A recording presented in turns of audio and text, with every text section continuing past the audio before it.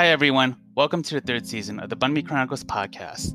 This is your host and producer, Randy Kim. I am excited to kick things off with a new season theme titled, Where Do We Stand? And what better person than to kick things off than my friend Annie Tan. Annie is a fearless activist, storyteller, writer, and currently a special education teacher in the New York City Chinatown district.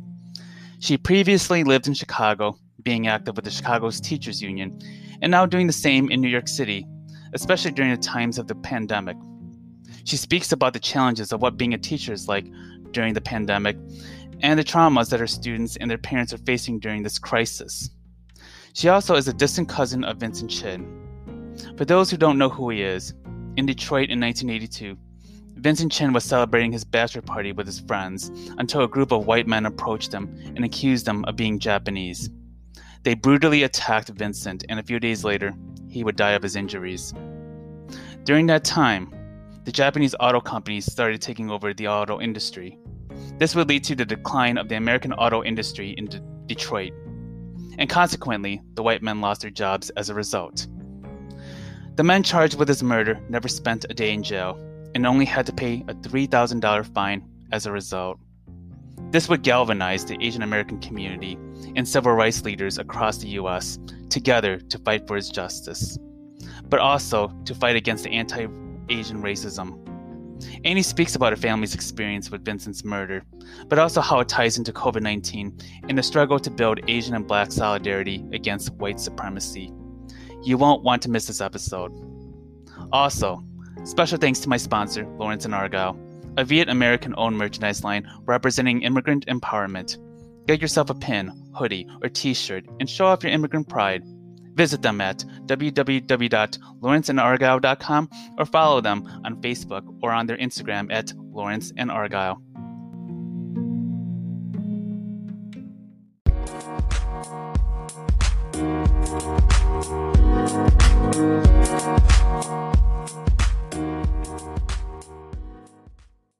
Hi, everyone. So I am here today with my good friend, Annie Tan. So Annie, how are you today? I'm doing well. How are you doing today, Randy? I'm doing wonderful. It is unbelievably hot right now. It's been hot since forever in July. No. So I don't know. How is it over in New York? Actually, I just went for a walk. We went around to the park in Astoria and here in New York City.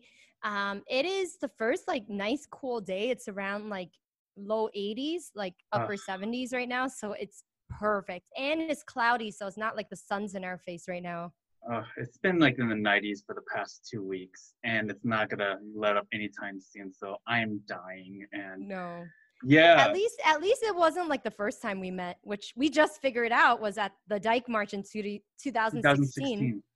Yeah, 2016. I remember because we officially talked in 2018. I think where we made that connection, but 2016. I remember you wore the hat.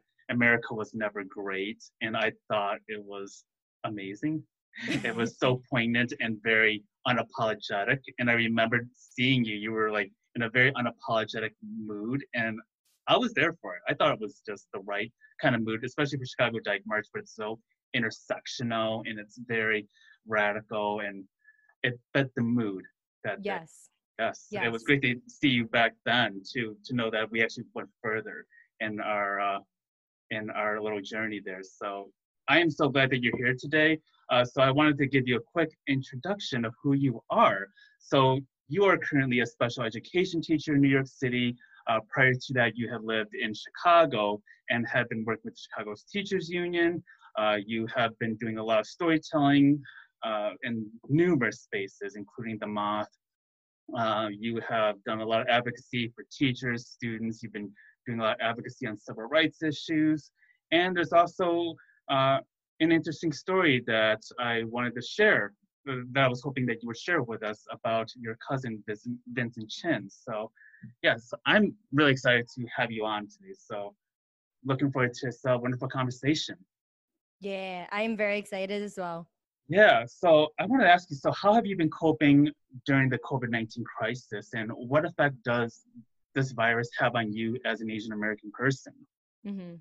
So I think I only realized around May that there were all these different intersections of COVID-19 hitting me. First of all, I am born and raised in Chinatown, and I'm a Chinese and Asian American woman. So first in January, I already started seeing the local Chinese businesses in Chinatown here in New York City just suffering. You know, a lot of businesses are saying, you know, they had a third of the people, like Noodle Village in Chinatown is one of the most popular joints that I've ever been to. There's always a line outside waiting. And this one day in early February, I went with my boyfriend and his family, and it was only a third full. And I asked the guy, like, how's business been? And he's like, yeah, you see, like, you know, we're always full. And then a month later, they had to shut down, and they only opened back maybe 2 weeks ago, end of June. So they were really suffering. And then that's one of the most popular spots in Chinatown. Mm-hmm. And then you just see a ripple effect through all the other businesses where no one's going to their restaurants. You see these businesses that would always be full, having almost no people in them. So I already started seeing that in January. Then meanwhile, also hearing from students, you know, I teach fifth graders. I'm a special education teacher in Brooklyn, in Sunset Park. So we have a mix of Latinx and Chinese students. And I was on a field trip, actually, I think sometime in February, where the kids started running around and they started playing this game, Coronavirus, on the playground. And then I pulled one of them over. I was like, hey, that's not okay. What are you talking about? And then he goes, well, yeah, I didn't invent the game. We're just playing it, which I found was such like an apt way that America's going about it. Like, oh, we didn't invent this coronavirus, but we're creating a game around it almost. But as a Chinese and Asian American woman, you know, as a teacher of these students, I'm like, wow, like, how do I talk to these kids about the coronavirus when they already, like, this was like February, like they had already had their preconceived notions of what the coronavirus was. And then also having adults all around me in my life saying, Annie, no offense, but I don't want to go to Chinatown right now because, you know, Chinese people brought the coronavirus here, you know. And then having friends of mine and their relatives being attacked in New York City merely for looking Chinese or looking Asian has been very scary. So I have a lot of friends who have been directly hit by racism through this. My friend told me that her dad was actually walking one day in March to a bakery, and some guy hit his leg with a baton, and he got hit, he fell, and he basically crawled to his bakery and ended up calling the cops, but the guy had long run away. So those are just a few instances of the direct racism that's hit. But the indirect racism that's hit has been to Chinatown and then to just Chinese businesses in general. And then the lingering effects of that because of the blame of the, you know, the loss of economy on the Chinese. There's been signs in places like Bay Ridge here in Brooklyn saying, oh, it's these Chinese 99-cent stores and these Chinese businesses that have been ruining the structure of Bay Ridge for such a long time. And coronavirus is just another part of that. So just looking at all these businesses that I'm wanting to protect, but I also know like goes down to cultural and intergenerational and linguistic factors of how these businesses are able to survive. There's just so many intersections right now of how that hits. And that's not even talking about how it's been as a teacher necessarily during the coronavirus crisis, which has led to all of us distance, pandemic, remote learning, where I have a number of students who have had COVID-19 cases in their families. And in my little classroom of 12 students and 3 paraprofessionals and me, we've had something like 14 deaths within our little classroom. So COVID-19 has hit really, really hard in New York City. Around that time was like mid-April when all those deaths hit for New York City. And I don't want that happening again, but people are playing like a game, like, you know, lives aren't being lost right now. It's very poignant and sobering to be reminded that where today is July 7th. So we are about 130,000 deaths. 14 people that your students are connected to within your classroom. I mean, just think about that in that time. And I cannot imagine what goes through a student's mindset as you're doing distant learning. So I'm very curious, when quarantine was happening, when the stay-at-home orders were happening in New York City, what was that whole process like in getting prepared for the distant learning, especially for special education, and knowing that you were working in an urban community where it's Black and Latinx folks and they lack the resources, whether it's internet access, whether it's additional resources. What was that preparation like in the days prior to the stay-at-home order? So, New York City public school students are majority students of color. About a little over 70% of those students are Black and Latinx, Black and brown students. And so when you're actually looking at the makeup of schools, you know that they're serving mostly majority Black and brown students. Um, I actually did my undergrad thesis in college. I was an urban studies major in education. And I did a lot of research on how segregation works, and not just racial segregation, but income segregation. And they're very much on the same lines. Low income Black and brown students make up the majority of our school system, right? And as a former student of the New York City public school system, I know that I also was in that I'm in a what's called a Title I school, a free and reduced lunch school, where over 90% of the students in my school qualify for free or reduced lunch. So right before everything closed down, the mayor was refusing to close down schools entirely. He was like, no, where will our homeless students go? Where will our students who need temporary housing go? Where will they get food? And we educators are shouting, there are ways to get food to them without making 1.1 million students go into school every day, right? And there were all these educator and student sick outs. So I think the Friday before school closed, 68% of students weren't in school. Or sorry, 68% of students were in school. So 32% weren't going to school because they were scared of the coronavirus outbreak. Because we kept seeing increasing cases. There weren't enough COVID testing, just like right now in Arizona and places in the South, as we speak right now on July 7th. And, you know, the DOE, the Department of Education, they were saying, if you have cases in your school, we will close you down for 24 hours, deep clean the school, do contact tracing, and then your school will be closed down. But that actually didn't happen. There were cases throughout New York City in schools where the DOE and the Department of Health knew about cases. And then those schools maybe were closed down for a day, and then they were reopened the next day.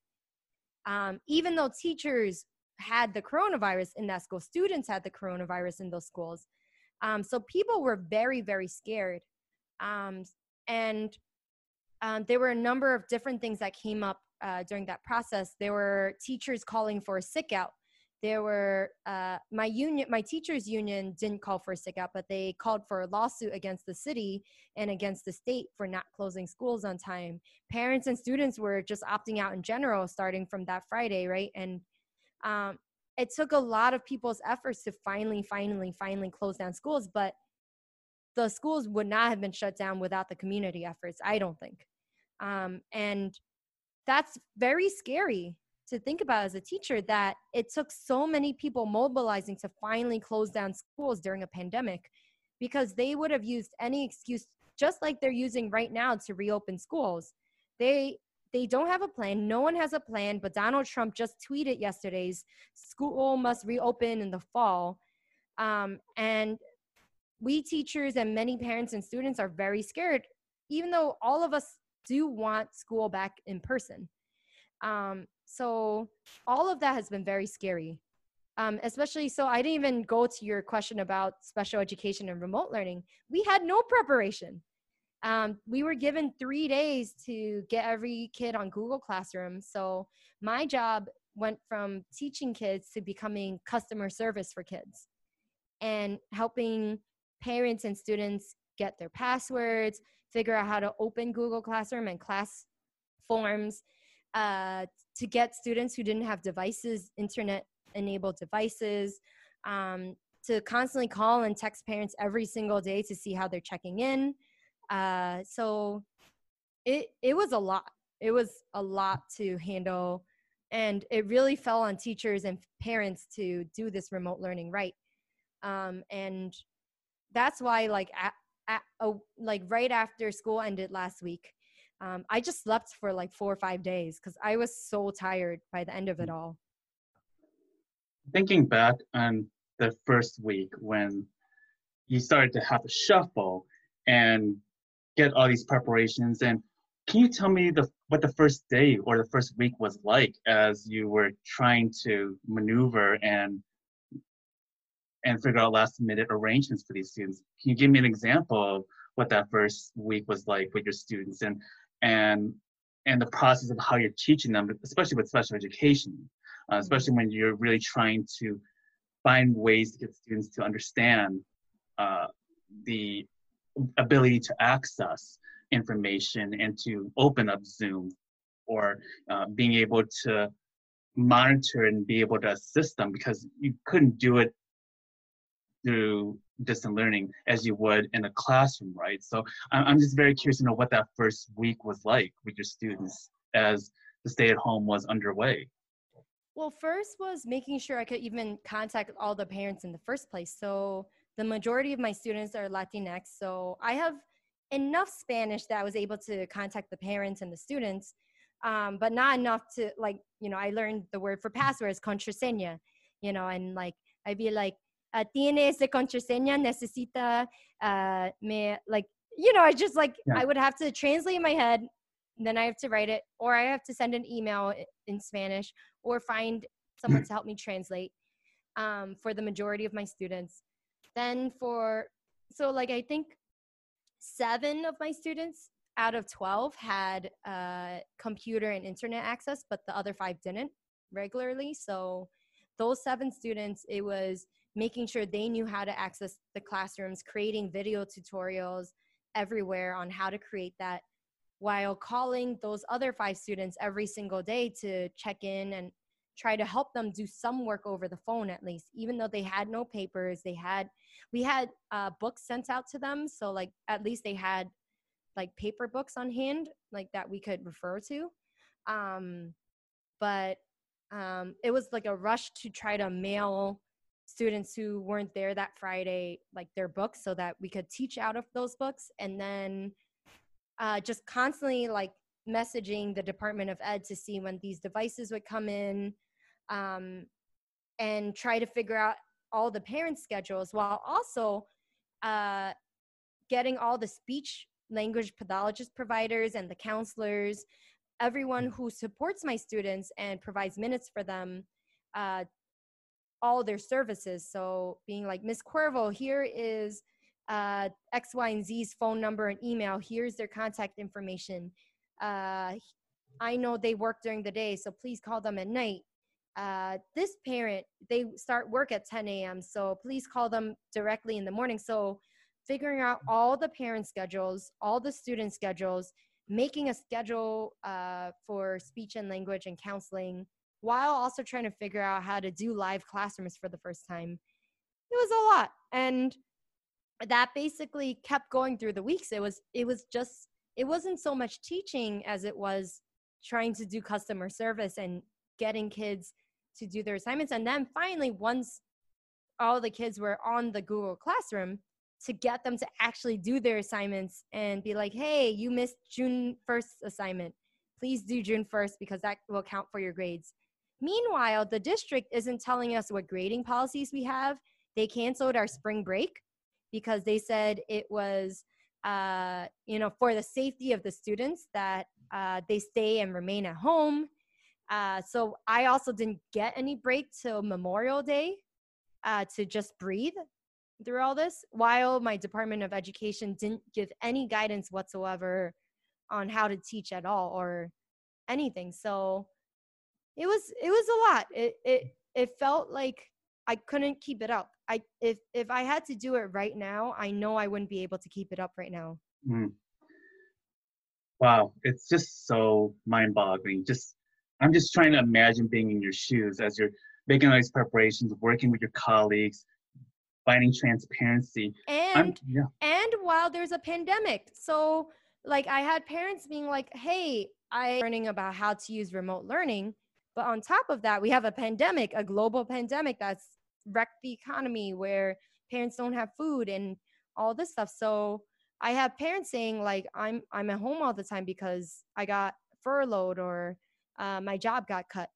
I have other parents who really desperately want to go back to work, but then they can't help their kid during the day with their assignments because their kid can't focus, or um, or I have parents who have relatives who are sick from COVID-19 and saying, Miss Tan, like, we're sorry we weren't on yesterday on the Google Classroom. We were checking in on our relative who's in the hospital right now. And then other students who had grandfathers pass away, their uncles pass away, their Mm. cousins pass away through all this, and not being able to mourn that. I had a kid, I was working with one-on-one, and then I was like, "Hey, what's going on? You haven't responded. You seem really unfocused right now." And the student was just like, "I miss my grandfather." Mm. And then how do you teach through that? You can't. You have to have like so much counseling. Every time this happened multiple times. I messaged the counselors each time, and the counselors are like, "Okay, we'll give them a call." And it got to a point once where we gave parents counseling because the parents didn't have anyone. So like, Mm.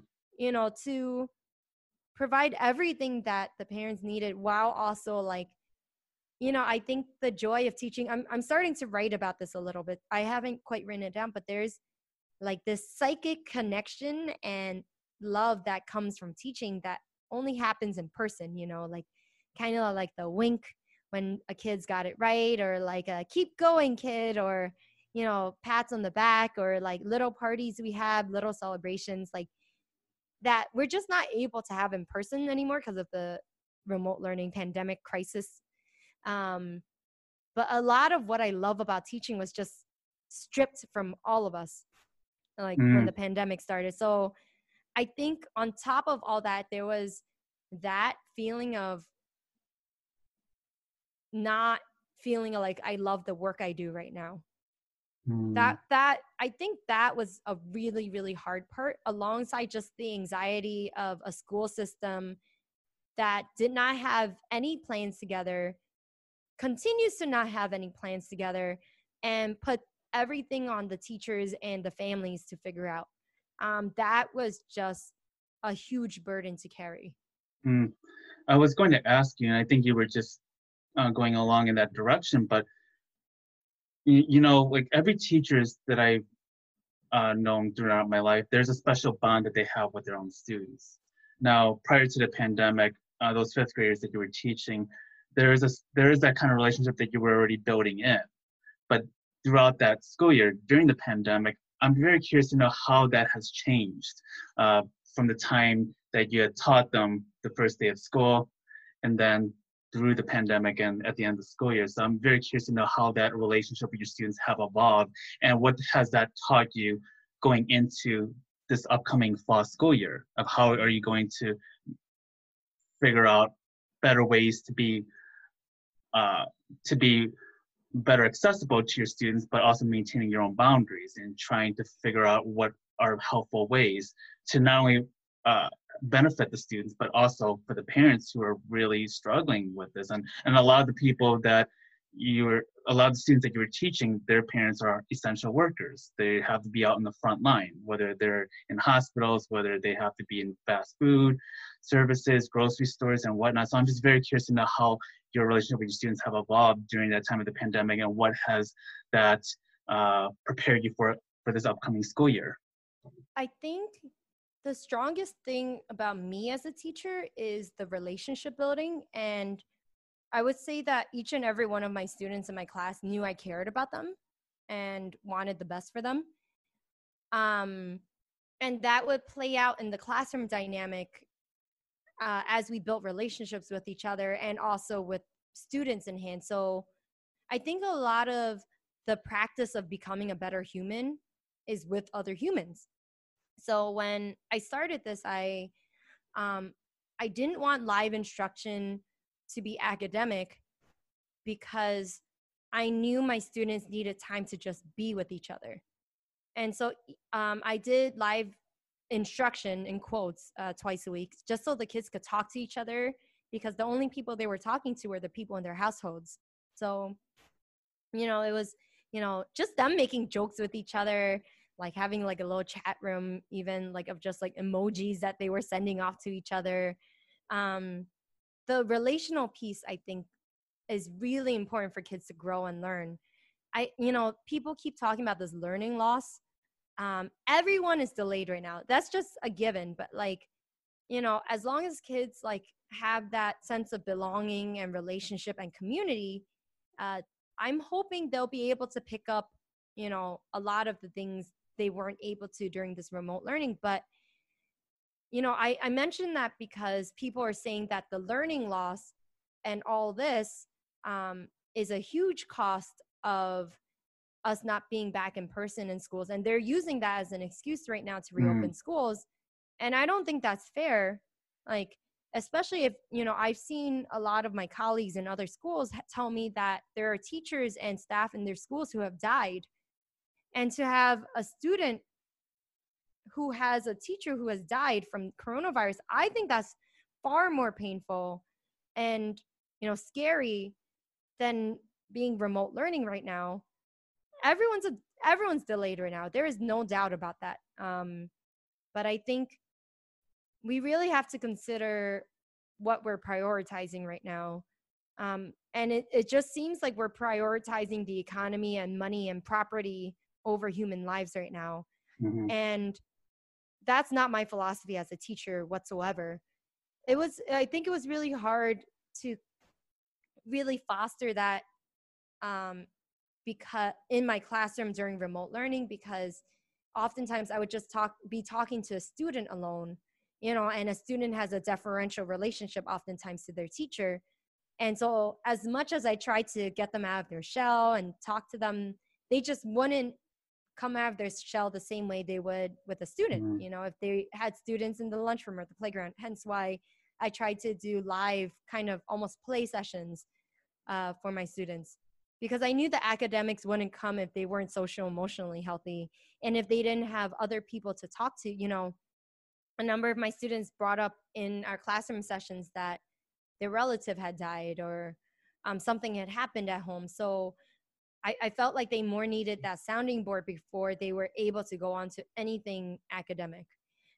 So we just really have to consider that right now, what is developmentally appropriate for students, and what makes sense during a pandemic. And I honestly don't think going back to school when we have no plans and when cases are rising up, we have like 80,000 cases a day here in America right now as of July 7th. I don't think we should be going back and reopening anytime soon if we're at that level. It's also very poignant because you're still in phase 2 in New York. Is that correct? I believe we started phase 3 2 days ago. So, but indoor dining has not resumed because they, I think our mayor and governor said that there were too many cases across the country and they didn't want to risk anything. Yeah, I know we just got into phase 4 about a week or so ago, and it's still nerve-wracking because Illinois has cut down on or reduced the number of cases, but because we're not going to phase 4, we're starting to show that increase. And then there's also that possibility that school will be back in session for fall, which is quite alarming, as you just mentioned. And Andy, you wrote something on Medium. You wrote a piece on Medium, I gotta say, at least a month or two ago. And I remember New Republic, my mistake.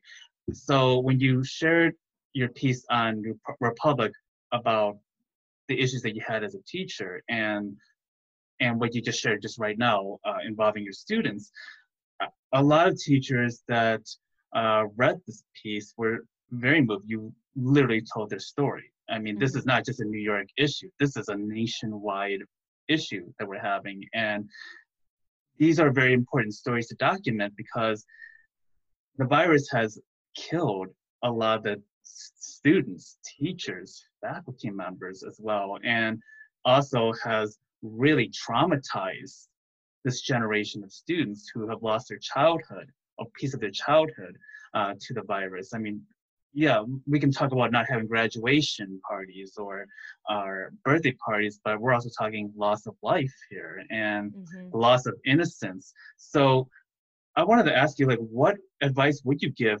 to fellow teachers and also to parents who are still trying to figure out how to navigate this, and what can we do as allies be more uh, to be more outspoken, to push our legislators to support teachers in this work? Mm-hmm. I think everything that's happening with the Black Lives Matter movement right now is directly tied to the amount of community support that we're having. Um, if you look at everything related to fights around getting mental health funding, getting funding for immigrants, getting funding for healthcare, getting funding for education, you see all these realms have all been populated by people who are able to lobby Congress and politicians. And it's not the people on the ground who are doing this work who are the ones lobbying and having influence. So teachers do not have educational policy decision making power or input at all in all this. I looked at Andrew Cuomo's reopening schools board in April, and not one of them was an educator. And you look at Mayor de Blasio's here in New York City, and only one was an educator. There were a few from educational organizations, but like one working educator who knew what was happening on the ground. Um, but I think the Black Lives Matter movement is essential, right? The Black Lives Matter movement, if you actually look at the 13 principles of Black Lives Matter, are not just pushing for less murders by police officers. They're talking about queer affirming communities. They're talking about Black-led communities. They're talking about intergenerational principles. They're talking about things that our whole society needs in order to function without police brutality, right? So going back to your question, what is actually like really needed? Um, I think a lot of people have these frustrations because they don't feel heard, and that there's no real avenue for them to be heard. Voter suppression is happening like nationwide and is oftentimes the one thing people are told to do to go vote. But there's actually way more you can do on the community level, such as these calls to defund police, which actually means to go now actually invest that money into schools, into the community, into counselors, not cops. Um, there's so much that we need to fight for. Schools are one part of it. And the New York Times even called for New York City schools to stay open a few days before schools closed because they knew the need of schools. They knew that people go there for food. They knew people go there for shelter. They knew people go there for way more than just an education. And the New York Times, the editorial board was like, if you close schools, you will shut down these social services for these students and families. But why were schools the only place for those social services in the first place? Why weren't there backup services? And I think the coronavirus crisis has taught us that we are as strong as the weakest person. If that weakest person without a mask has immunocompromised issues, if that person possibly spreads this coronavirus to other people, there you can have all the masks, you can all have all the things you want, but that person can spread it. It's a community effort. I think I was really hopeful in the beginning of this pandemic that we as an American society might learn collectivism, right? That we're doing something for the better good of the community, and our individual want of going to you know, a bar or a restaurant or a hair salon actually should not be above the community safety of our neighborhood. So unfortunately, I was wrong. I think New York City, the only reason New York City has kept its cases down right now is because we've lost 17,000 people, over 17,000 people. That's almost 1 in 400 New York City residents that have been lost to the coronavirus. We have seen that loss of life. And the reason for that is because there aren't the social safety nets that allow people to not work. Mayor de Blasio and Governor Cuomo knew that. And because there wasn't a social safety net, they kept open schools much longer than, say, Broadway musicals. They stayed open past the NBA. And because of that, and the research shows, according to the New York Times, Tom Frieden, that had schools been closed a week or two earlier and stores and businesses been closed, we may have saved 50 to 80% of the people who were lost to the coronavirus here in New York City. So we just really have to think it's a community effort right now. We're not just fighting for our individual freedoms. We have to fight to literally stay alive as a community right now, and also to provide mutual aid, which is how a lot of parents and families and communities have been surviving right now. South Brooklyn Mutual Aid has been providing food for families. The Black Feminist Project in the Bronx has been providing food for families up in the Bronx. And then if you look here in Chinatown, there are groups providing interest-free loans to small businesses that otherwise wouldn't have gotten those loans. Whereas Kanye West, who has $1 billion plus in like his wealth, he qualified for a PPP grant or something just the other day, which is asinine to me. So it's a much larger goal of abolition, right? Police-free schools that a lot of people are fighting for, and putting that money back into the communities. Because as I went to a rally on Friday, and the chant goes, "We keep us safe." We have to figure out ways to keep us safe. And that's really what the coronavirus pandemic has shown all of us, I hope. But I'm very cynical as well, because I just see these rising caseloads throughout the country, and I don't want those places to end up like New York City. It kind of reminds me of how the U.S. reacts to mass shooters and the ongoing struggle for gun control in this country. Because when there's mass shootings, what do we do as a country? We can fight for a few days, but Congress hasn't done anything to pass gun legislation. I mean, we look at 2012 with the Sandy Hook massacre as like the creme de la creme of, I don't want to make light of it, but of like the pinnacle of what should be the pinnacle of our outrage, and yet we still haven't passed anything. And then there's Parkland, yes. And then it's just. So it's kind of like the way with how we react to the COVID-19 crisis as the way we do with gun shootings, and we are content to still let it happen and let it be normalized, and I find it so disturbing. It's not that we're comfortable with it. I don't think that's the case. I think it's more we have been desensitized to it. I think, for example, when I saw the video of George Floyd, it to me just was like, oh man, like I have been to Black Lives Matter protests after protests in the past. I've gone to like when in 2015 or 16 when Malcolm London was in jail, and like we were going to like try to free him from prison, and like there was all these like different movements, like participating with the Chicago Teachers Union and Black Lives Matter rallies, and then having Blue Lives Matter people, and also our own teachers who are more friendly to cops be like, I don't agree with you.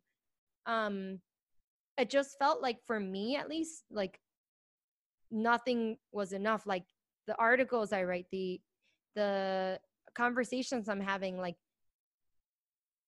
it just, for me, when I watched that George Floyd video, it felt like I could do all these things and it still doesn't matter. I think I just was really tired. And then all of a sudden this mass protest movement happened, and I was like, what's different this time?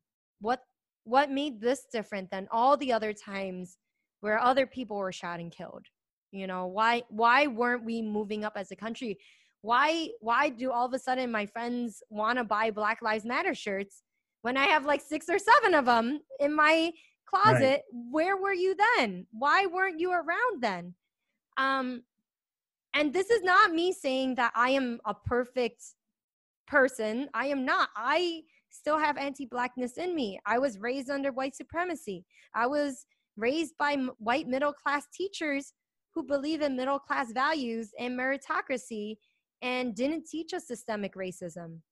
Um, and there's so many things I'm still doing wrong all the time and that I'm being called out for all the time. But I'm also willing to be called out as well and be like, no, I'm wrong. I'm sorry, I'm wrong. Like, I'm going to read more. I'm not going to use your Black labor or your POC labor to learn the things I should have known already. And I'm, so going back to what I was saying, with like the gun shootings that you were talking about, I think so many Americans feel desensitized because they have felt powerless for so damn long. And people don't know where their power lies. And I, you mentioned in the introduction that I am related to a man named Vincent Chin. Vincent Chin, I found out, was my cousin. He was beaten to death in 1982 by 2 white auto workers who blamed him, who they thought was Japanese, during the auto workers crisis of the 80s, where a lot of Americans lost their jobs. And they beat him to death with a baseball bat a week before his wedding day at his bachelor party. And his wedding guests, my family members, went to his funeral instead. And the way I got radicalized as a kid was because I saw photos and videos of people rallying for my cousin. I saw racial justice coalitions. I saw Jesse Jackson speaking up for my cousin. And then I saw my great auntie Lily Chin. She is my grandmother's sister.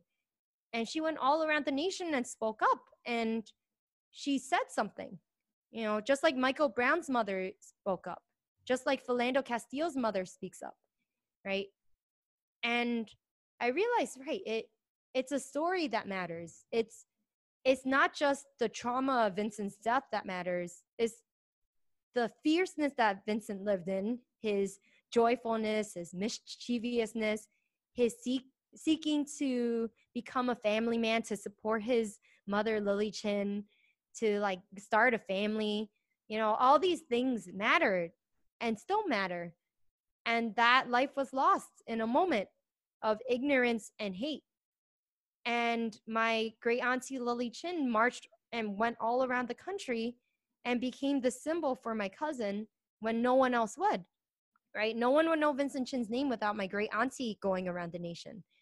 And then it was all these activists around her. I spoke of Helen Zia. I was filmed for the recent PBS documentary Asian Americans, and I got to spend a whole day with Helen Zia, which is amazing. It was amazing. I'm so grateful to Helen for everything. And she told me, she said, Helen Zia told me that they got all the Asian American lawyers from all over Michigan. Some of them were like real estate. Some, they were all in different fields. They weren't in civil rights law or anything. And she got them all in a room, or they all came together in a room, and they were like, who's willing to fight for Vincent Chin? And no one raised their hands. And Lily Chin just spoke up. She was like, I will fight. Mm. And that got everyone else in the room willing to fight. And that act of courage from my great auntie and her continued acts of courage led to a Pan-Asian American movement that many of my friends and activists today remember and realize. They remember the moment they heard my cousin Vincent Chin's name and his story. And from that, the reason why it was so powerful, his story, was because at that time in the country, most Asian Americans identify strictly with their ethnicity, Cambodian, Chinese, Japanese, Korean. But then they saw Vincent Chin's death and murder and realized these guys killed him because they thought he was Japanese when he was Chinese, which meant they didn't care what we were. Even now you see like these t-shirts online saying, I'm Korean, I'm not Chinese, because of the coronavirus stuff. Right. But it doesn't matter. They don't care who we are. They just care what we look like, and they will kill us anyway. And that's why Black people are being killed, because of what they look like and what that perception is of what Black lives are. Black lives don't matter to those people who kill them, So when I think back to what power looks like, it's the community. It's us all standing together, being in hundreds and thousands and continuing to push. And while my great auntie Lily Chin never got justice, court case after court case, trial after trial, we finally lost the case, my family. That still didn't remove the power that those Asian American activists had to this day, where so many Asian Americans are like, I will not stand for this injustice anymore. Where so many people went into law school because of Vincent Chin's case, and where so many organizations, including a group I work with, CAV, here in New York City, Coalition Against Anti-Asian Violence, so many Asian American organizations were born out of the Vincent Chin case. So I just remember, like, people are desensitized because they feel like nothing will happen. And that's exactly how I felt during George Floyd when that was happening. And I realized I was mistaken. And I was mistaken because I'm also Asian American and I have a level of privilege where I could be mistaken and this doesn't cost me my life as an Asian American.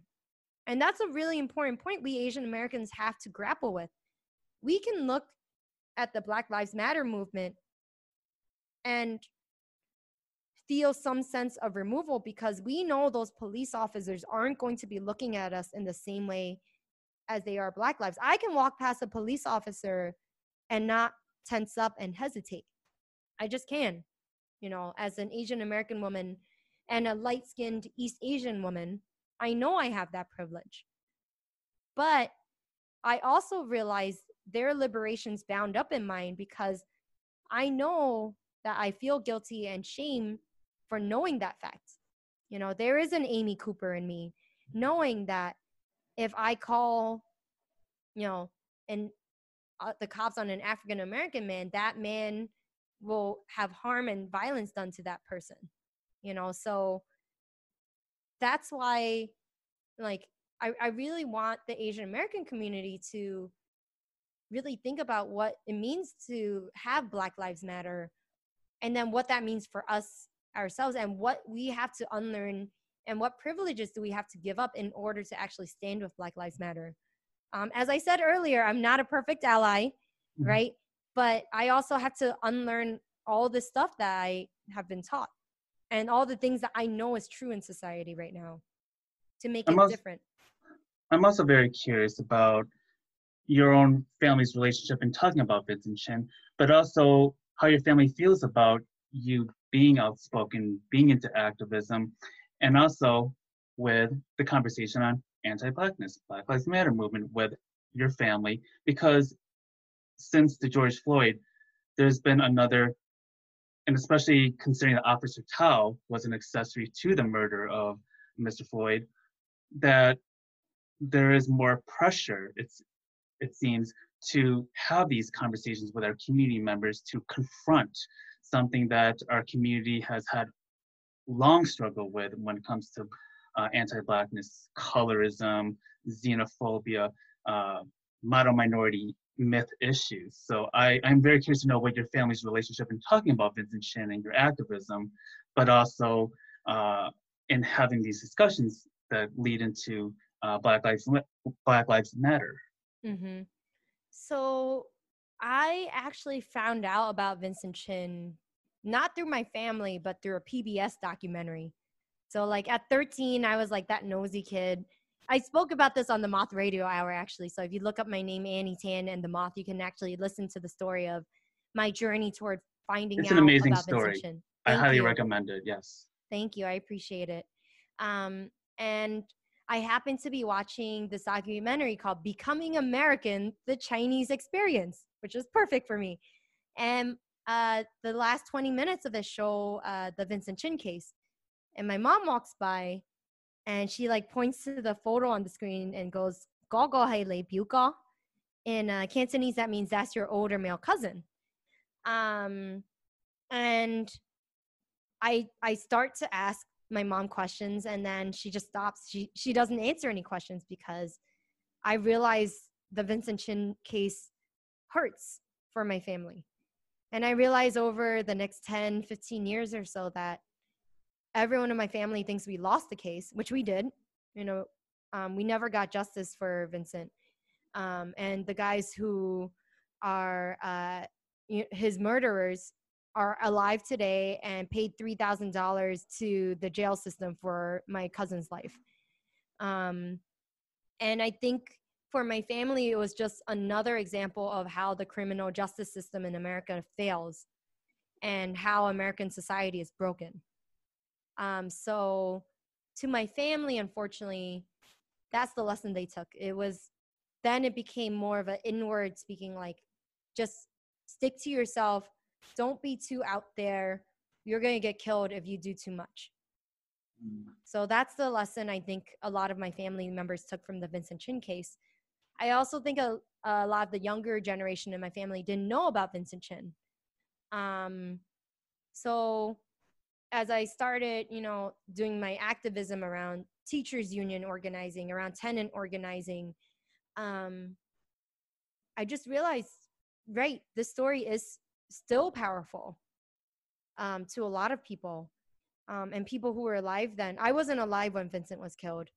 My family actually moved to America after Vincent was killed, and my family story is all tied up in the fact that Lily Chin was all by herself in Detroit after Vincent was killed, and how some branches of my family ended up moving to Michigan and Detroit, and then other sides moved to Arizona and California and Texas and New York and Illinois.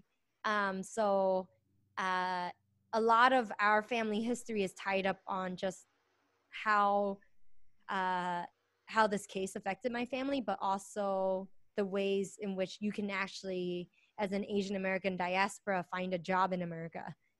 But going back to just having conversations with family, my mom has only mentioned the Vincent Chin case, I think twice or three times in my life. So one time being, my brother wanted to go out to have a drink with some friends at the bar.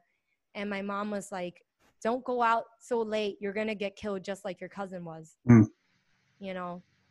So that's just haunting to just be like, right, that's the lesson my family got from this case.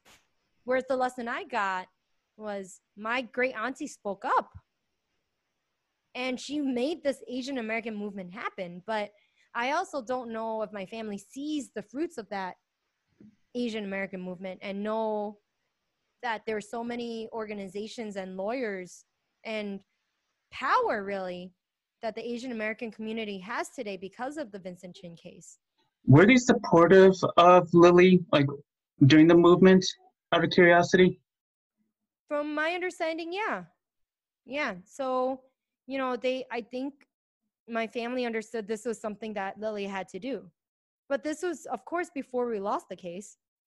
I think, I heard that, prior to the prosecution of the two killers, everyone thought this was an open and shut case. That, my family was like, yeah, these guys will serve their time in jail. It's very clear these two beat them.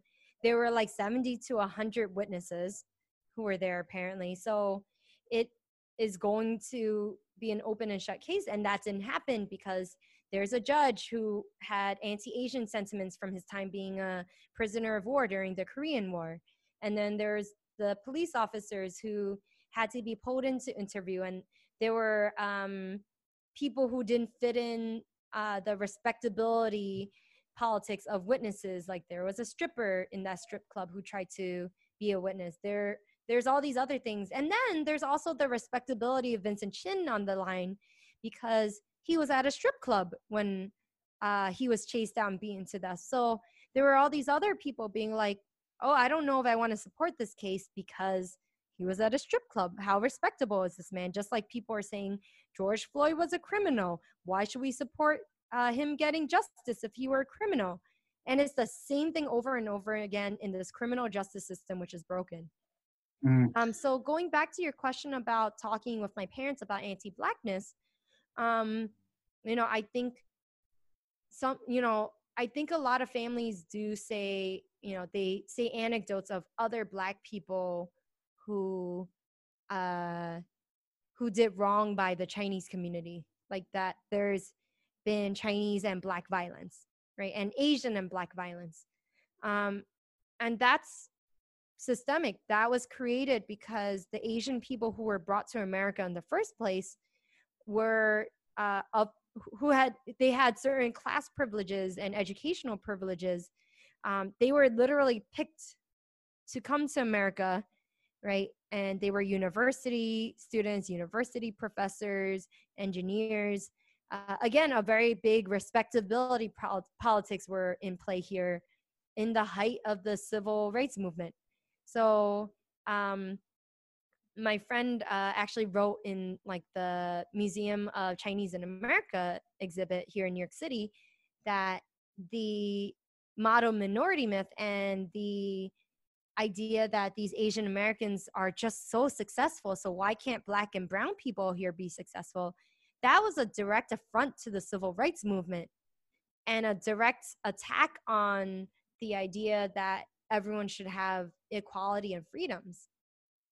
So we've been used as a wedge against other Black and brown people. It's no wonder that there is a tension, because we have not managed to break away from that and be our own people of our own agency and pull away from this idea that we have to be doctors, lawyers, whatever in our lives and not fight back and don't rock the boat.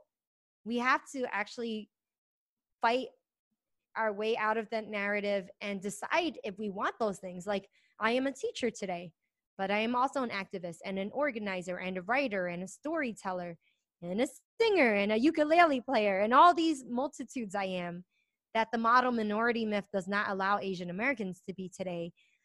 So I think a lot of our anti-Blackness merely comes from our lack of imagination and our inability to imagine what's possible out there, and that we contain multitudes as people.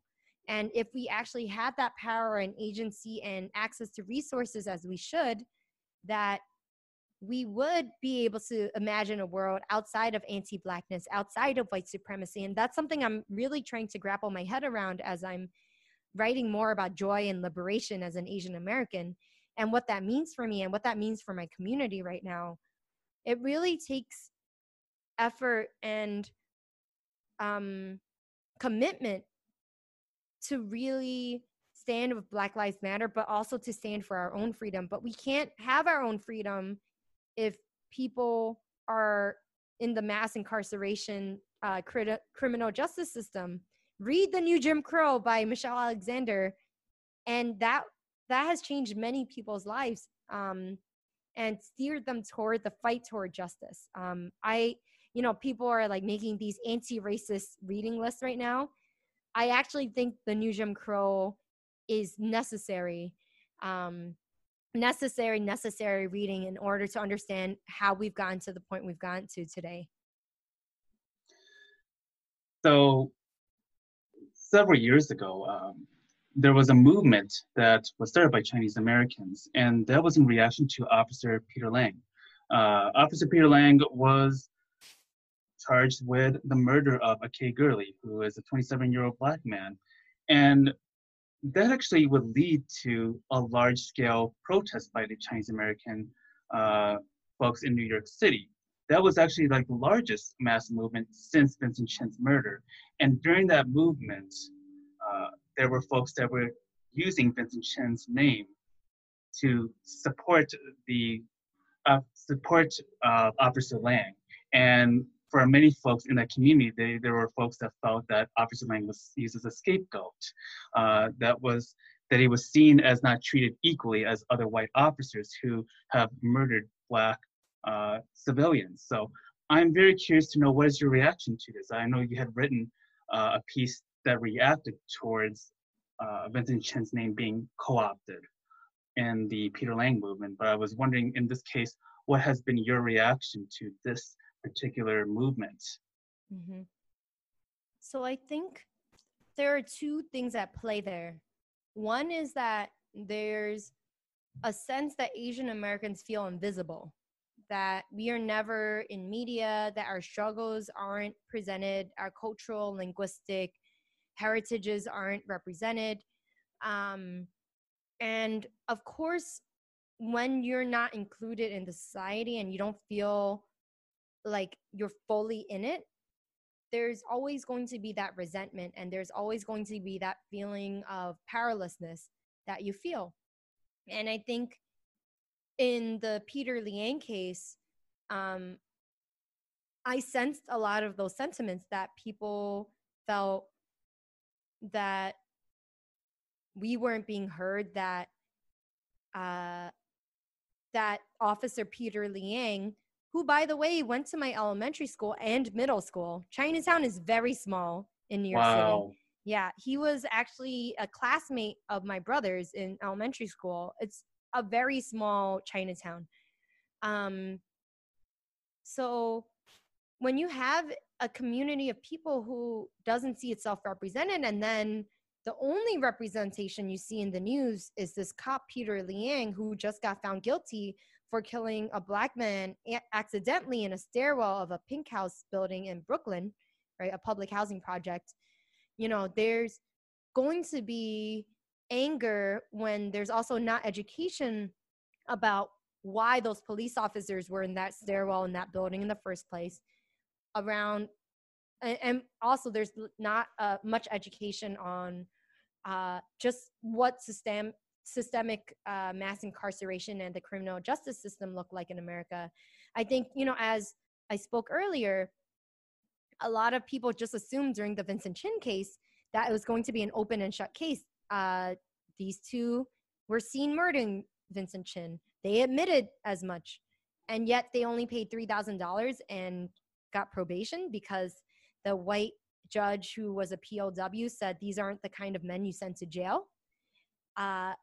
So I had a clear understanding that the criminal justice system is broken, that there are things that are targeting people of color, including Peter Liang. So I think I did see that Peter Liang was the first cop in over a decade to be prosecuted for an on-duty shooting in the NYPD. That's a big deal. But why wasn't the guy who killed Eric Garner also prosecuted? Why weren't these other cops in the NYPD, including the killers of Amadou Diallo, right? So there's all these things so I think part of it was miseducation. Part of it was this feeling and angst that the Asian American community has around being invisible. And then thirdly, these rumors that spread like wildfire over WeChat and social media about what exactly happened in the Peter Liang case.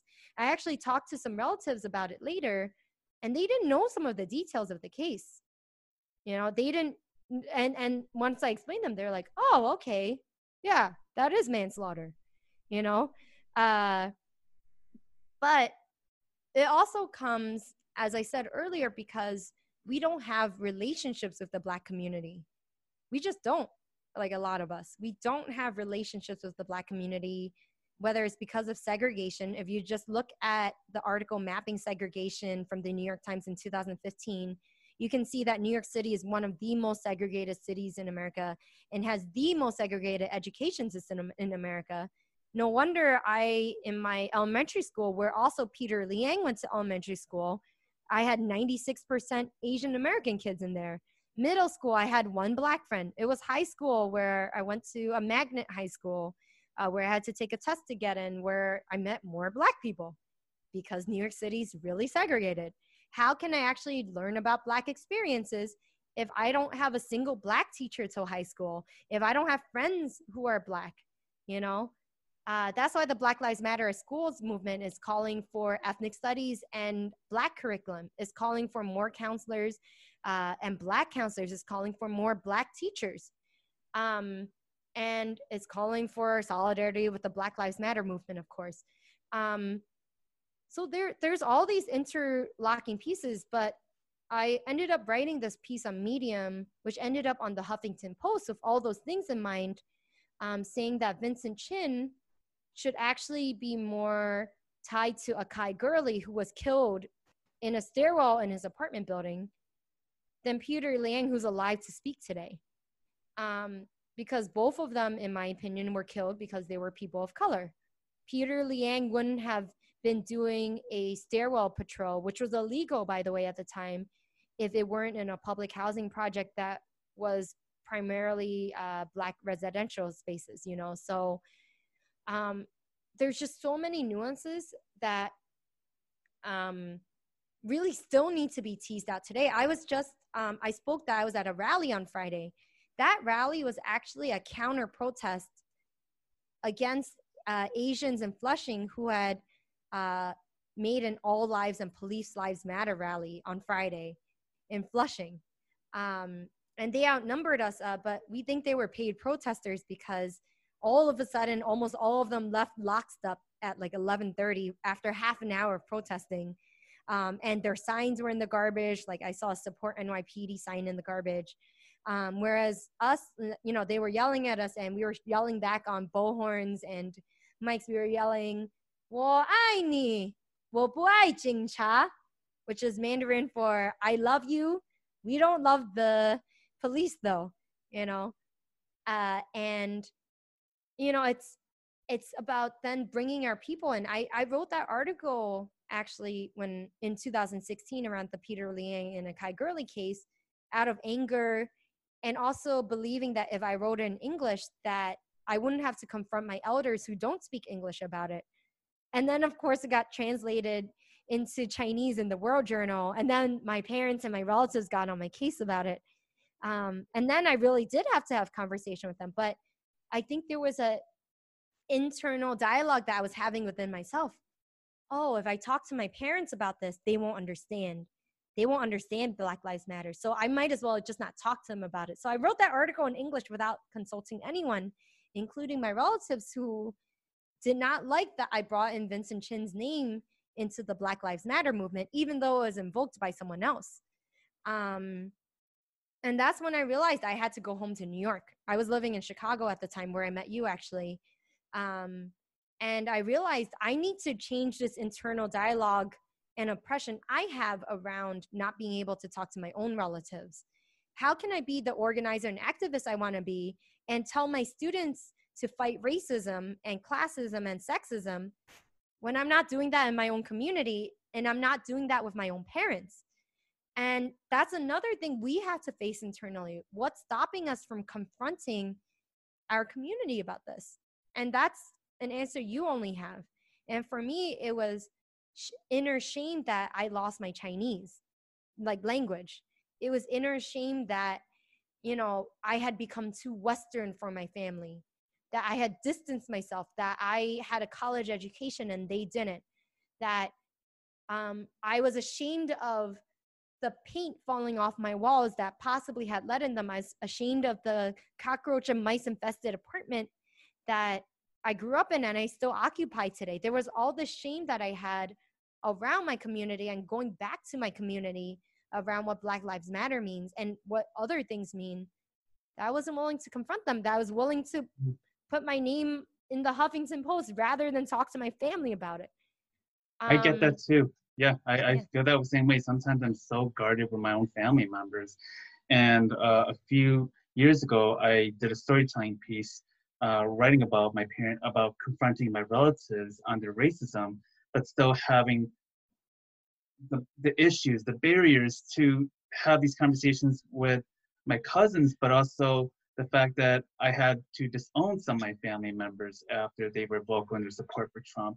But by disowning them, I lost the opportunity to talk to their kids who were teenagers at the time. And I thought to myself every day, I'm like, there's got to be a way for me to break that barrier and see if I can get through them, or at least make another attempt with my relatives to really understand in their own knowledge of their own understanding of why this is a problem. And like for myself, I have the privilege of being educated. I have the privilege of being in diverse communities the past several years.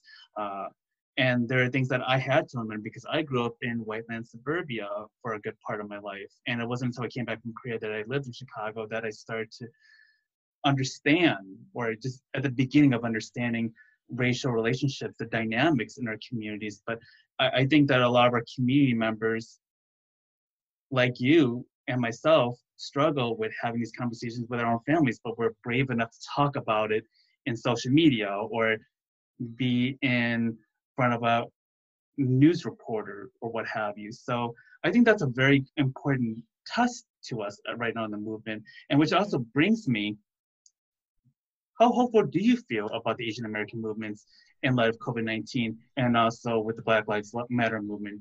Do you see more hope that people and our community members are starting to have these hard conversations now that have been put off to the side? Mm-hmm. Well, I first would refer to the intergenerational principle of Black Lives Matter, which states that everyone has the capacity to grow and change. And so I think as I read that to myself, I was like, what do I need to do to make that true?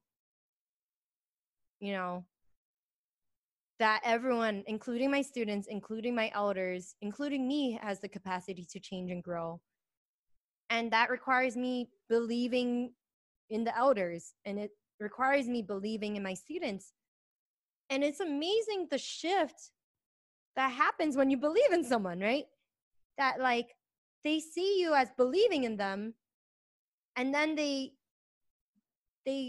reach the level that you want. Sometimes they don't always, but I also think a really useful dynamic came from this book I started to read called Conflict is Not Abuse by Sarah Schulman, where Sarah Schulman just states that conflict is a power struggle. I think us fighting against racism, we're having a power struggle over who has power. And I think so often people of color have been pitted against each other in that power struggle. And that's why we have these things. There's these historic things that have happened that have divided our communities. But then abuse is power over. Tiffany Soul wrote this amazing article about nail salons and how Asian owned nail salons are targeting Black communities. And what does that mean? Is that abusive toward those communities? Do we feel like we have ownership in that way? And those are all really big questions that we have to tackle. But I think going back to what you were saying about your family, about, you know, you feeling like you had to disown your family for voting for Trump, and I'm so sorry that happened. Like, was that because they were being abusive toward you? Did you feel like they were trying to take away your power? Like, what was the reasoning behind that? Or were they struggling with you to come to understanding? I feel like if it's the latter, there's room to grow. Like, I've talked to many Trump supporters actually that are in my community. And I do think there are good Trump supporters out there that are mistaken. And it takes a lot of unlearning because they grew up under white supremacy too, that want the best for communities, but they're misguided because, you know, I went to visit my friend in Bloomington, Illinois, like last year, and they only get Fox News there. They only get Fox News there. So how can you change your mind when that's the only TV station you get? So that is not to say like spend all your time changing people, but it's also like once you shift that dynamic, like I'm not giving up, but I'm also not spending all that time. I'm not giving up. That does shift the way you think about someone, and it does shift the way you're able to be in relationship with that person. And when someone calls me out, you know, someone canceled me a few weeks ago. And I said, I'm sorry. I am not a good ally. I hope to regain your trust one day. I'm working with my community to figure this out. I hope you understand that, what's it called? I'm trying my best, and I hope to regain your trust one day. And we actually had a dialogue about this. This is a Black ally. And the Black ally said, you didn't lose my trust, but I'm just really disappointed in something you did, that you didn't have my back on something. And I'm like, you're right. And I didn't have your back because I was scared. I had the privilege to be scared. I had the privilege to step away. And I had the privilege to not sit in a Black body and have to deal with this hurt over and over and over again like you do. And I'm sorry I didn't stand there with you in that hurt, because I know you have to face that hurt every day. And then something lightened, right? Because I'm like, I know I don't have your trust. I just want you to know, though, that I'm sorry. And I have to own up to the shit I'm doing wrong. And I have to own my own potential to change and grow too. It's a lifetime commitment to this work. I mean, Absolutely. it's a lifetime of learning, unlearning, learning again. So it's a cycle that we have. I think that the level that we are at, there's no points. There's no goal at the end of the tunnel. I mean, really, there's goal at the end of the tunnel. It's freaking liberation. That's the goal, right? That would be the ultimate prize of them all. But the truth of the matter is, we don't collect gold or collect cash along the way here. I think everyone should get paid for their work. I'm not saying that. All people of color should be paid for the labor and lots of work and labor they're doing right now, for sure. But go on, sorry. Yeah, no, to help get people to understand what's at stake. So I certainly definitely jive with what you're saying. But I look at how this learning is so lifelong, and that, as I have told some of my friends, you're going to make mistakes along the way. And I think what you just mentioned, what you beautifully pointed out, was just humbling yourself, knowing that, look, I'm not there yet. I'm still learning, and then I'm going to get better. But just owning up to the fact that there's harm that you created, even though it was not that it was not intentional, but it had impact on someone else. And I think that's something that we always have to consider, is intent versus impact, right? And so but like, I also think, like, there are plenty of people who have good intentions. I think there's a lot of teachers who have good intentions, but then people will play away their impacts by being like, but I was trying to be good. I think there is something to breaking away those two, because those are completely tied together in a way that breaking the ego. Breaking that ego away, because if you are so it's an ego, exactly, protecting the intent. About the ego. If you're protecting your own intent, you're dismissing the impact that it had on a person, because you're still trying to excuse yourself by saying, well, I didn't mean to because I believed in this, and still holding on to it. That's not growing. That's not building your relationship with people that you're working to have them trust you. So it's still an uneasy education. It's still a very difficult process to learn, because there are Black community members that do not trust Asian folks. Let's be very real here, because there's been so much harm that's been done in our community, but also that even in our own communities, we're still having our own divisions. There's an Asian American experience is not one monolithic experience, right? There's East Asians that are seen as taking the dominant narrative of the Asian experience, including myself. And then there's Southeast Asians, Pacific Islanders that do not consider themselves, well, some of them do not consider themselves Asians, because there's a whole different dynamic. And you're also talking about colonizations from East Asian countries, and then you're talking about South Asians. And so there's so many intersectionalities and different historical issues at play here that even in our own communities, we are really struggling with this. So even trying to build solidarity with non-Asian communities, is already, I think I'm being very nice, or a work in progress, but in our own community, we have so much more to unravel and so much Hmm. more to unpack and to confront, because there's been so much harm that's been done within our own Yes. communities that we have yet to reconcile with.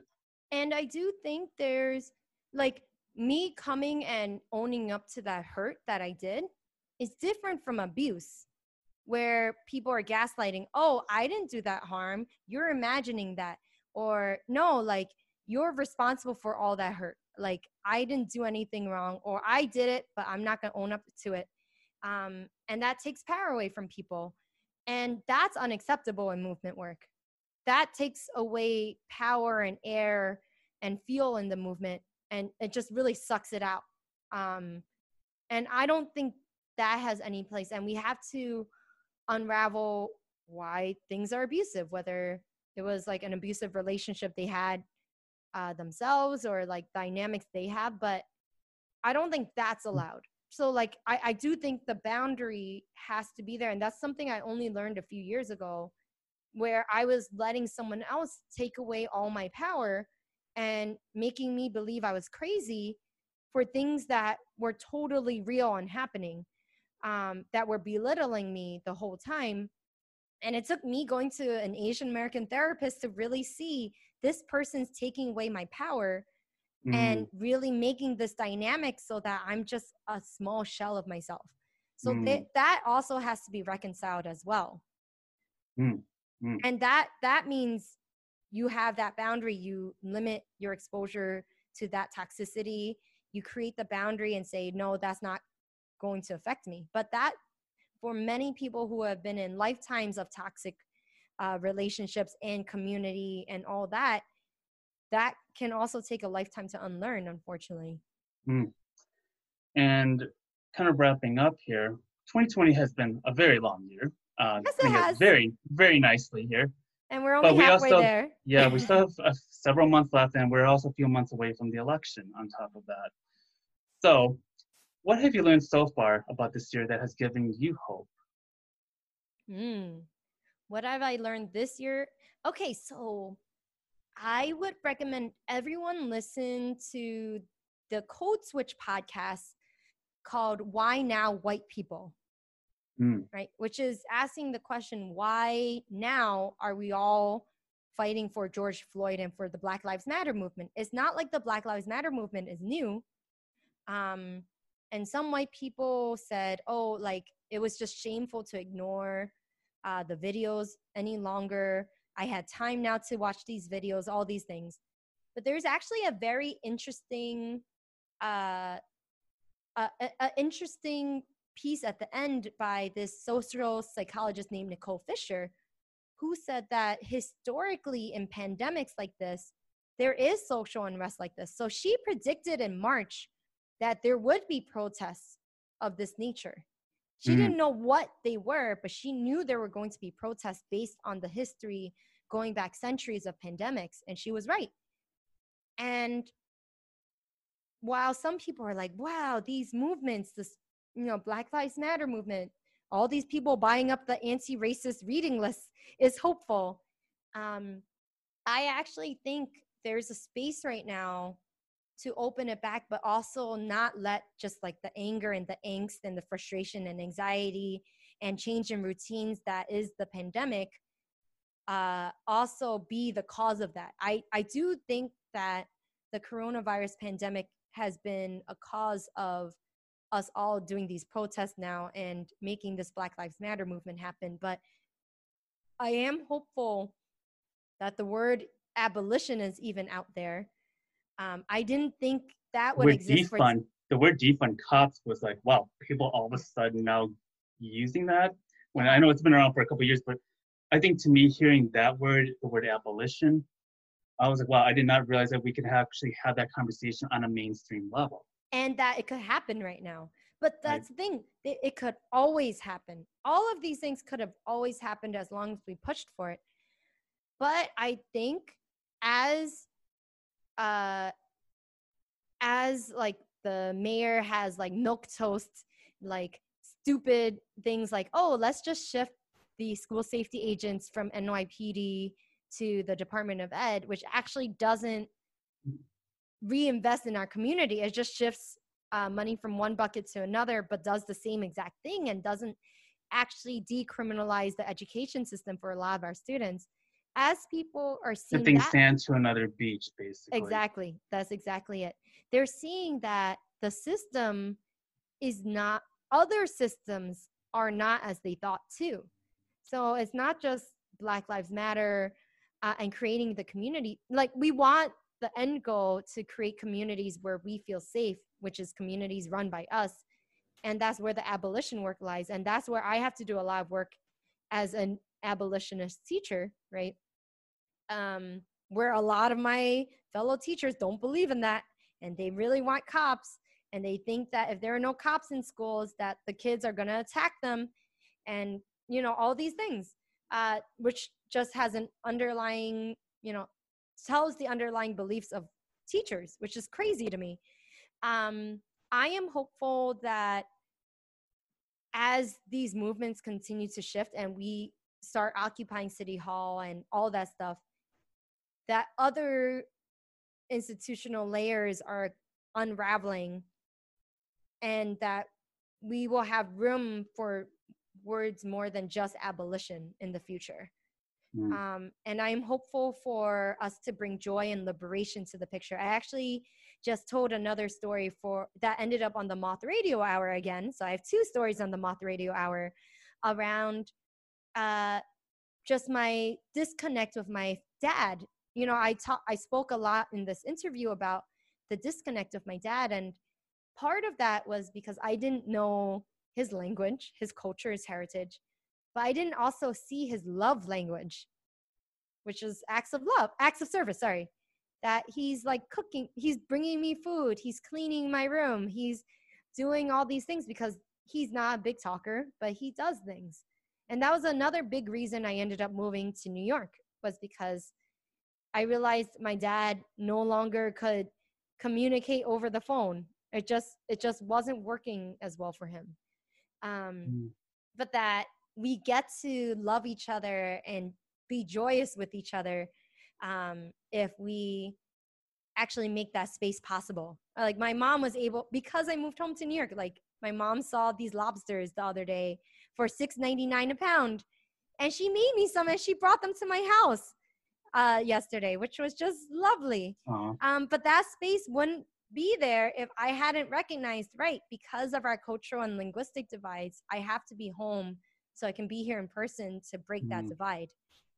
Oh, so beautiful. And I gotta say, I really enjoyed this conversation. Just hearing you talk about your experience as a teacher and how heartbreaking it is, but also at the same time, these are conversations, or these are experiences that need to be shared to get a better scope of what the classroom environment has been like since the pandemic, and how far behind we are as a society that should be supporting its students, its teachers, and parents who are also, yes. And I'll say, teachers, that's why there's been wildcat teacher strikes through the nation over the past few years, why the Chicago Teachers Union strike was so influential in 2012.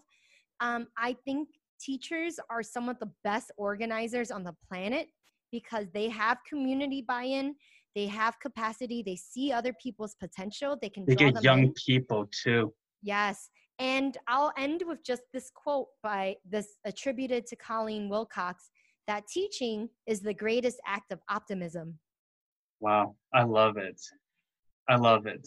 And where can people find you? And where can people find your work? So my work is all on AnnieTan.com. That's again, AnnieTan.com. You can find me on Twitter and Instagram at Annie Tangent. I love it. I know, it's my high school nickname. So like, I used to go on tangents all the time. Yeah. And now I've honed that in my storytelling abilities. Who knew? You've done great. And I've been so proud of knowing you the past 2 years, and just really hearing about your amazing work, and also really diving in, giving us a sense of what the Asian American movement looks like to you, and also what it can look like for all of us here, and that we all have a stake in this movement, and that we have a stake in supporting Black Lives Matter, supporting undocumented immigrants, supporting LGBTQ plus or disability movements. So this is very important to have, and I'm so glad to have this conversation with you. And thank you so much for being on the show as my guest. I am so excited and just so honored to have this wonderful conversation with you today. Yeah, thank you, Randy, for having me. This has been so wonderful. Thank you so much.